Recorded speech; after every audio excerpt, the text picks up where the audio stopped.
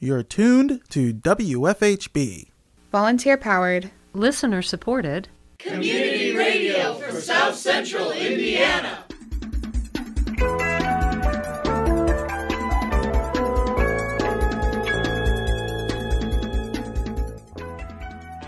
Good afternoon. Reporting remotely for WFHB, this is Benedict Jones.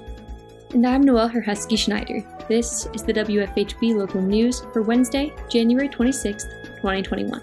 Later in the program, MCCSC bus drivers complained about poor working conditions during last night's school board meeting. More in your headlines today.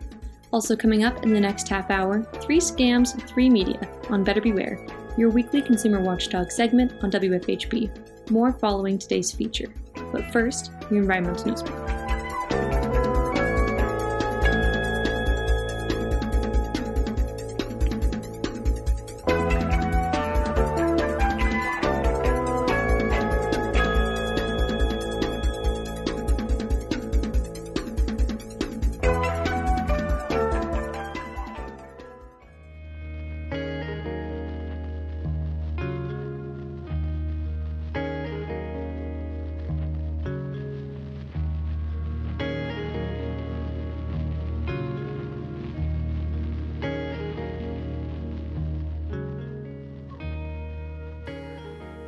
From WFHB, this is your environmental news brief for Wednesday, January 26th. I'm Nathaniel Weinzapfel.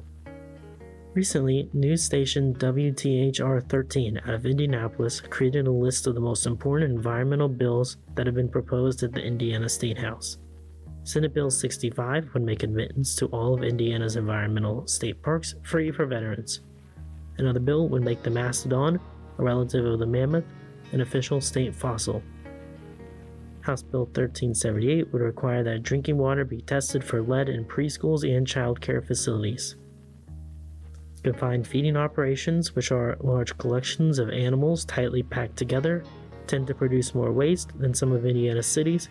Senate Bill 122 would call for an annual inspection of the operations to ensure pollution prevention. House Bill 1335 would limit how power plant companies can manage and dispose of coal ash, a byproduct of the burning of coal. For a full list of bills, visit WTHR.com. A few of the bills proposed in the state legislature have to do with climate change, with 2 seeking to establish task forces to determine the threat of climate change on the state, and another to create a resolution that states, quote, "The Indiana General Assembly acknowledges climate change as a serious problem for Indiana," unquote. These bills are in response to a push by an Indiana student group called Confront the Climate Crisis, who actively push legislators to address the possible effects of climate change on the state.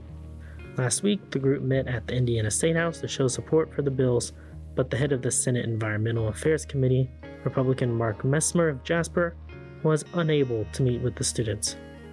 Despite a lack of statewide attention, communities and cities around the state are taking their own steps to address climate change, such as through long-term goals of being carbon neutral and reducing greenhouse gas emissions. A study from the Scrub Hub team at the Indy Star has found an explanation for why Bloomington and other parts of the state have experienced little snow this winter. Called a snow drought, this weather event is defined as, quote, "a period of abnormally little snowpack for the time of year," unquote. For example, on average, Indianapolis would have received a combined total of 12 inches of snow from the start of the winter in 2021 until now. However, the city has only received 0.6 of an inch of snow, drastically lower than the average. Estimations for the remaining 2022 winter also predict that the state won't be getting much more snow. The yearly likelihood of a snow drought will only increase as the planet continues to warm. And that's all for your environmental news brief. For WFHB, I'm Nathaniel Weinzapfel.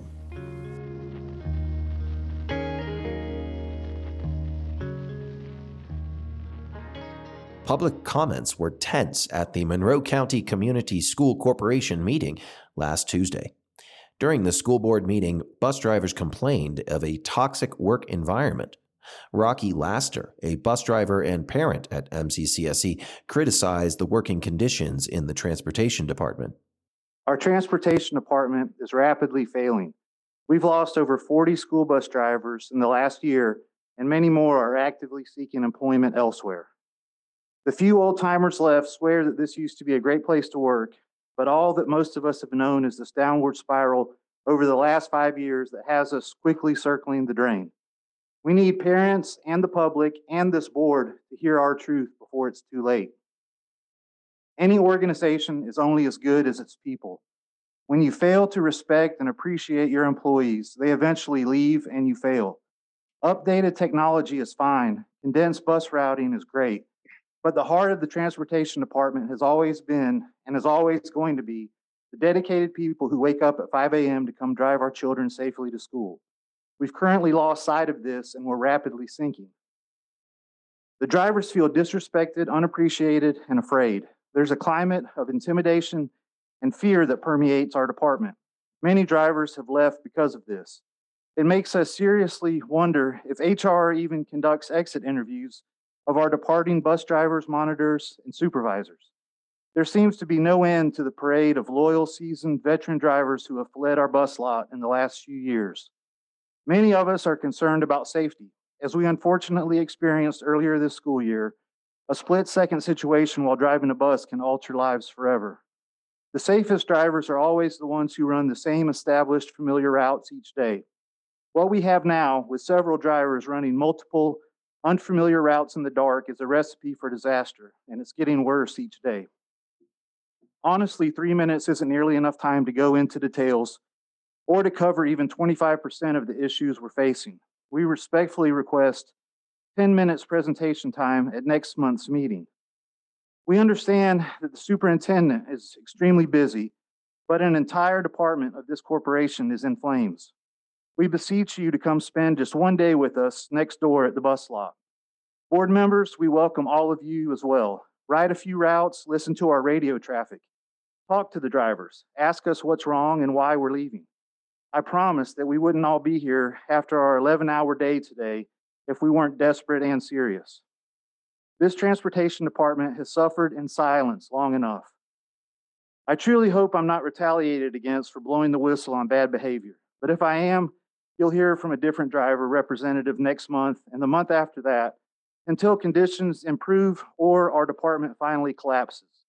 Please help the bus drivers. Thank you very much. Jody Neal, a concerned mother, expounded on the transportation issue at the school corporation. Your transportation this year is a mess. Why are drivers down by half what they were last year? I get emails 10 minutes after a bus picked up saying it will be delayed, and then another email 10 minutes after that saying it's going to be delayed more. I've had days the email says there is a bus delay when there isn't. It's too cold to have kids waiting 40 minutes for buses. 40 minutes is unacceptable. You ought to be able to narrow the window down to 15. Whoever made the changes to transportation, especially this year, has it so jacked up that kids are missing classes. Some days buses have not dropped their kids until third period due to having to run extra routes or help out with other routes. I often have to make other arrangements to get my kid to school, and he's always late on these days. Our bus drivers are obviously dedicated to our kids for putting up with all the garbage this year, and I thank them for that. It shouldn't be left up to them to give accurate details. The school board approved a new contract for next school year with the American Federation of State, County, and Municipal Employees, the trade union that represents the school corporation's bus drivers. In other school board news, the MCCSC Board of Trustees made amendments to the school system's COVID-19 policies.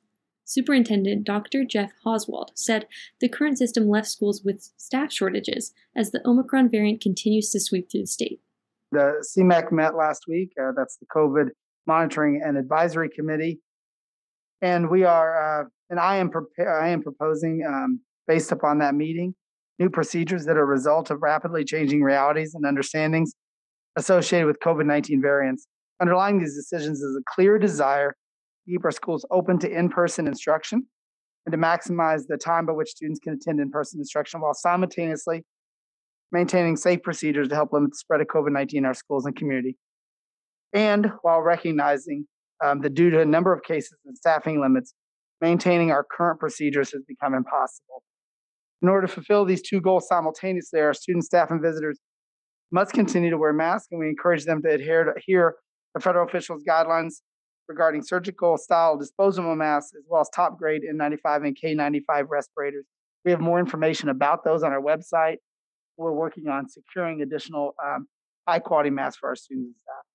Second, MCCSC continues to remind our community that FDA approved vaccines, including boosters, are highly effective at preventing COVID-19. We plan to share, we have additional information on our website to that effect as well. Changes include an isolation period of 5 days if someone tests positive for COVID-19 in accordance with the new CDC guidelines, and an acceptance of a negative antigen test, as they are less difficult to obtain than a PCR test. Oswald elaborated on the changes. The summary of our recommended changes are those who test positive for COVID-19 will be allowed to return to school after isolating for 5 days if they receive a negative lab antigen test and their symptoms are resolving or resolved. Our contact tracers will prioritize the highest risk cases for notification. An unvaccinated individual who is notified that they've been identified as close contact will be required to quarantine, but may return to school after 5 days if they have no symptoms and can provide the results of a negative lab antigen test or a negative home antigen test, with a preference for the negative lab antigen test. For many single symptoms, students will be allowed to return the next day without testing. I thought Ms. Butcher rang the bell on me. This recommendation, if approved, will be placed on our website, and a letter of families explaining our new procedures will be emailed at the conclusion of tonight's meeting. As part of the new policies, MCCSC will no longer publicly update COVID-19 data on its website. The board ended up approving the policies with one board member, April Hennessy, dissenting. At the Monroe County Commissioners meeting on January 19th, County Attorney Jeff Cockrell gave background information on a program between the Richland Bean Blossom School Corporation and the Redevelopment Commission, which funds STEAM, science, technology, arts, and math programming. State code allows for the Redevelopment Commission to enter an agreement with someone who's developing the workforce to give up to a certain percentage of the revenue towards that programming. The Redevelopment Commission started this project with the Richland Bean Blossom Community School Corporation because that is the school corporation that covers the West Side TIF, which is our revenue generating TIF district. Started that probably 5-6 years ago, that we actually renewed that contract last year to help them do additional staff training and additional programming. I would invite the public, if they want to know more about it. I think at the February Redevelopment Commission, we'll get our semi-annual report from the Richland Bean Blossom School Corporation to see what they're doing and how they're utilizing that money. But the history of it has been very exciting and has done a lot of good things for that school. Commissioner Lee Jones said that the Redevelopment Commission is not obligated to sponsor the programming and applauded the use of the funds. What the RDC has been doing, it really is wonderful. TIFs can be very useful to a community in a lot of ways, but they do kind of sap off some of the money that would go to schools. And by doing this, the RDC, it's nothing that they have to do. They're doing it to help the schools out, and that's something very commendable. The commissioners also approved an addendum to the Monroe County Co-op Plan titled Vaccine and 15 Testing Requirement Policy per OSHA Standard. Cockrell shared changes to Occupational Safety and Health Act standards. And the update is that the Supreme Court last Thursday reinstituted the stay on the enforceability of those temporary emergency standards by OSHA. These are the standards that require vaccination or a weekly testing of employees. Our policy was put in place with the understanding that those requirements were going to be met, and there were serious financial consequences if we did not meet those. And so I thought that since it's no longer enforceable, we probably should have a discussion on whether we wanted to keep those in place right now, or if we wanted to wait until it worked its way through the courts. I included in the packet a amendment to that, if you chose, that would only make those enforceable upon the enforceability of OSHA of those temporary emergency standards. So if you have any questions, I think that's kind of a big change from when we enacted that policy. So I think a review of that's necessary and advisable. The addendum was approved unanimously. The next county commissioners meeting will be held on January 26th.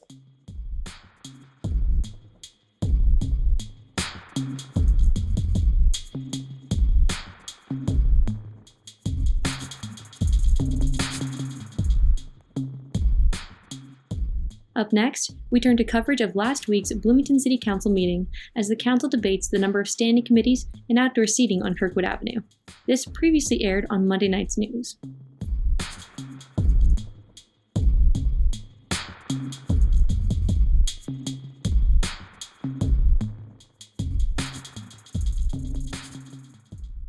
On January 19th, the Bloomington City Council voted on an ordinance establishing an expanded outdoor dining area downtown. During public comment, owner of the Village Deli and Soma Coffee House and Juice Bar, Bob Costello, spoke on behalf of the Kirkwood Community Association in support of the outdoor dining ordinance. We have worked diligently with the city, with both Jane Coopersmith and Michael and Adam, to thrive and survive during what's been a very trying time. And I do want to make sure people keep in context that most of the restaurants on Kirkwood and some of the retail would not be open today had we not had the opportunity to have outdoor seating. If we touch base with some of the retail operators, you'll find that some of them had the best year they have ever had while the street was closed and people were out and about shopping and walking and conversing and visiting with each other. So I just want to stress the importance of our economic survival, and that economic survival also helped the city because you continued to collect tax revenue from our businesses. And as someone mentioned earlier, the importance of the service industry to the Bloomington community culturally as well as financially. So I'd just like to sum up to say that I think it's extremely important that we continue this. And I'm actually an advocate, and I'm speaking personally now, not for the Kirkwood Community Association, but I'm an advocate for closing Kirkwood completely and only having pedestrian traffic allowed. But that's another meeting, hopefully. Councilmember Steve Volan explained that the metered parking on Kirkwood Avenue brings in substantial revenue for the city of Bloomington and advocated for one lane to remain open. He recommended jersey blocks to ensure the other lane would be safe for pedestrians. Director of Public Works Adam Wason said that using the jersey barriers would use at least 30 barriers of their inventory of 100. Wason was in favor of using bollards instead. Councilmember Ron Smith shared that he ran a shoe store on Kirkwood and understands why the road would be better as a pedestrian mall. Last Thursday, I was a guest at the Kirkwood Merchants Association. Also with DBI was there with Ms. Kopic and Mr. Hayes, and listened to a really good discussion on closing Kirkwood. And it was overwhelmingly supported by all the folks that were there and spoke out, and it made me feel real good that we helped to play a part in it. Kirkwood's just a vital link. It's a vital artery to lifeblood of downtown Bloomington. I was a merchant on Kirkwood where Kilroy's is. I ran a shoe store there for 7 years when I got out of college. And believe me, it's really the lifeblood, and it serves as this artery from the university downtown and downtown back to the university. It's just really important that we do everything we can to help all the businesses and the restaurateurs. So I'm going to be supporting it, and I think that it's a really good discussion to have that maybe we need to make it a pedestrian mall down the road. The ordinance passed unanimously. The council also voted on whether or not to reduce the number of standing committees. This resolution was introduced at the last meeting. The sponsors of the resolution, council members Susan Sandberg, Suze Gambaluri, and Jim Sims, said that it will eliminate the public's confusion surrounding government deliberation and would ensure all members of the committee of the whole are working together on ordinances. Council member Matt Flaherty introduced an amendment that would ensure the Climate Action and Resilience Standing Committee remains due to its ongoing work that he said the Committee of the Whole does not have enough time to dedicate to considering our climate emergency. The ordinance to dissolve the administration, community affairs, housing, public safety, sustainable development, and land use committees passed with a 5-4 vote. The amendment to retain the Climate Action and Resilience Standing Committee passed 9-0. The next City Council meeting will be on January 26th.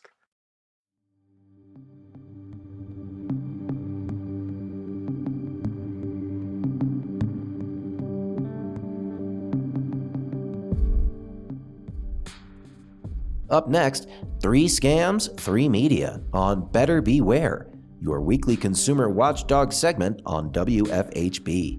We turn to host and producer Richard Fish for more.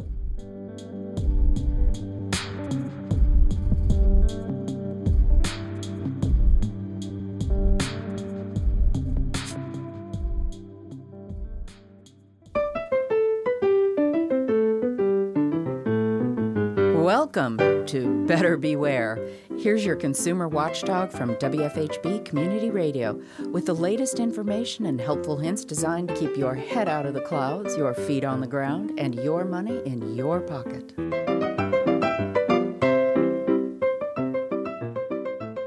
Here are 3 scams working right now using 3 different media. First, do you use Microsoft Office? The current version is called Office 365. A lot of people like this program. Well, there's a phony upgrade to this program being offered right now by some very official-looking emails. And it's cleverly called, simply, Upgrade. But it's not from Microsoft, and the only thing it really upgrades is the ability of scammers to take over your computer. If you fall for this one and do the fake upgrade, it'll ask you to grant it permission to do various things. Access your calendar, look at all your contacts, read your emails, and write emails that apparently come from you. Oh, it really does look official, but it's as phony as a $3 bill. And here in Indiana, the Better Business Bureau is warning about letters coming in the mail from the American Federation of Police and Concerned Citizens. Doesn't that sound reassuring? It's a bunch down in Titusville, Florida, who claim to be supporting the families of police officers who have died in the line of duty. And doesn't that sound like a good cause? The letters include materials to help you send cash or use your credit card. But a lawsuit filed in Minnesota offers evidence that only 17% of the money they collect goes to actually help family members. 83 cents out of every dollar ends up in the pockets of those running this so-called charity. Do not give money to any charity, no matter what they claim to be doing, without researching them first. Websites like give.org, CharityWatch.org, and CharityNavigator.org are excellent places to find out what's what and who's real. And finally, I got a text message the other day that you should watch out for. I happen to use AT&T as my phone provider, and they send me a free text every time I use up some of my prepaid account. Well, ding-dong, I got a text with the usual header, free message from AT&T, that said, "Your December bill is paid. Thank you, and here's a free gift for you," followed by a link to tap on. I was instantly suspicious. For one thing, I don't get a bill each month, and for another, I got a text from AT&T saying I'd been charged for receiving that so-called free message. So what did I do? Well, first I said a bad word. Hey, I do that sometimes. Mark Twain said we all learn to swear before we can talk. You'd better believe I left that link alone. Heaven only knows what would have happened to my phone if I'd touched it. Instead, I blocked that caller and deleted the message. Email, the postal service, a text on your phone. Scammers won't stop trying to cheat you on every medium, so don't you stop being wary. I'm Richard Fish for WFHB News and Public Affairs. Better Beware comes to you from WFHB Bloomington, Indiana. Find all our episodes at WFHB.org. If you can help put the kibosh on a con, email beware@WFHB.org. Remember, swindlers never give a sucker an even break.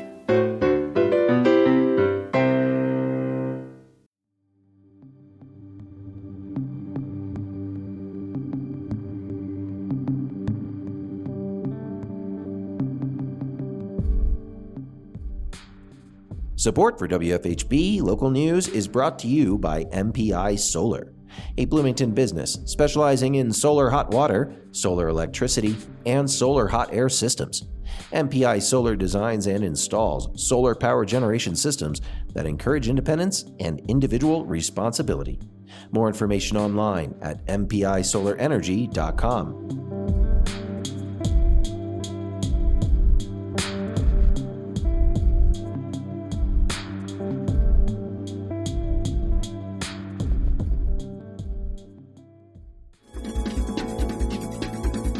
You've been listening to the WFHB Local News. Today's headlines were written by Cade Young and Noelle Herhusky Schneider in partnership with CATS, Community Access Television Services. Better Beware is produced by Richard Fish. Our theme music is provided by Mark Bingham and the Social Climbers. Engineer and executive producer is Cade Young. For WFHB, I'm Noelle Herhusky Schneider. And I'm Benedict Jones. Thanks for supporting Indiana's only volunteer-powered, listener-supported, independent daily news program. You can hear tonight's full broadcast online at WFHB.org. The local news is also available as a podcast. Just search our call letters WFHB wherever you listen to your podcasts. Subscribe to never miss another local news program.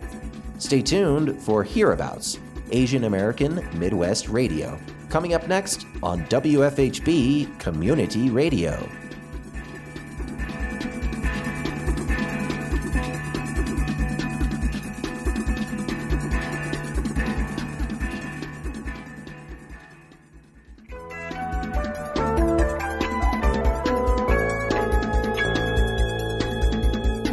You've been listening to the WFHB Local News on WFHB Community Radio. Our news is written and reported by volunteers working to provide local news, cover local issues, and strengthen our local community. We invite you to participate. You may submit questions, comments, and story ideas to news@WFHB.org.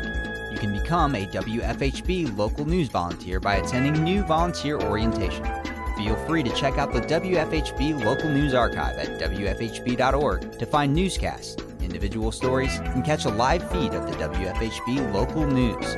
We are local, longer,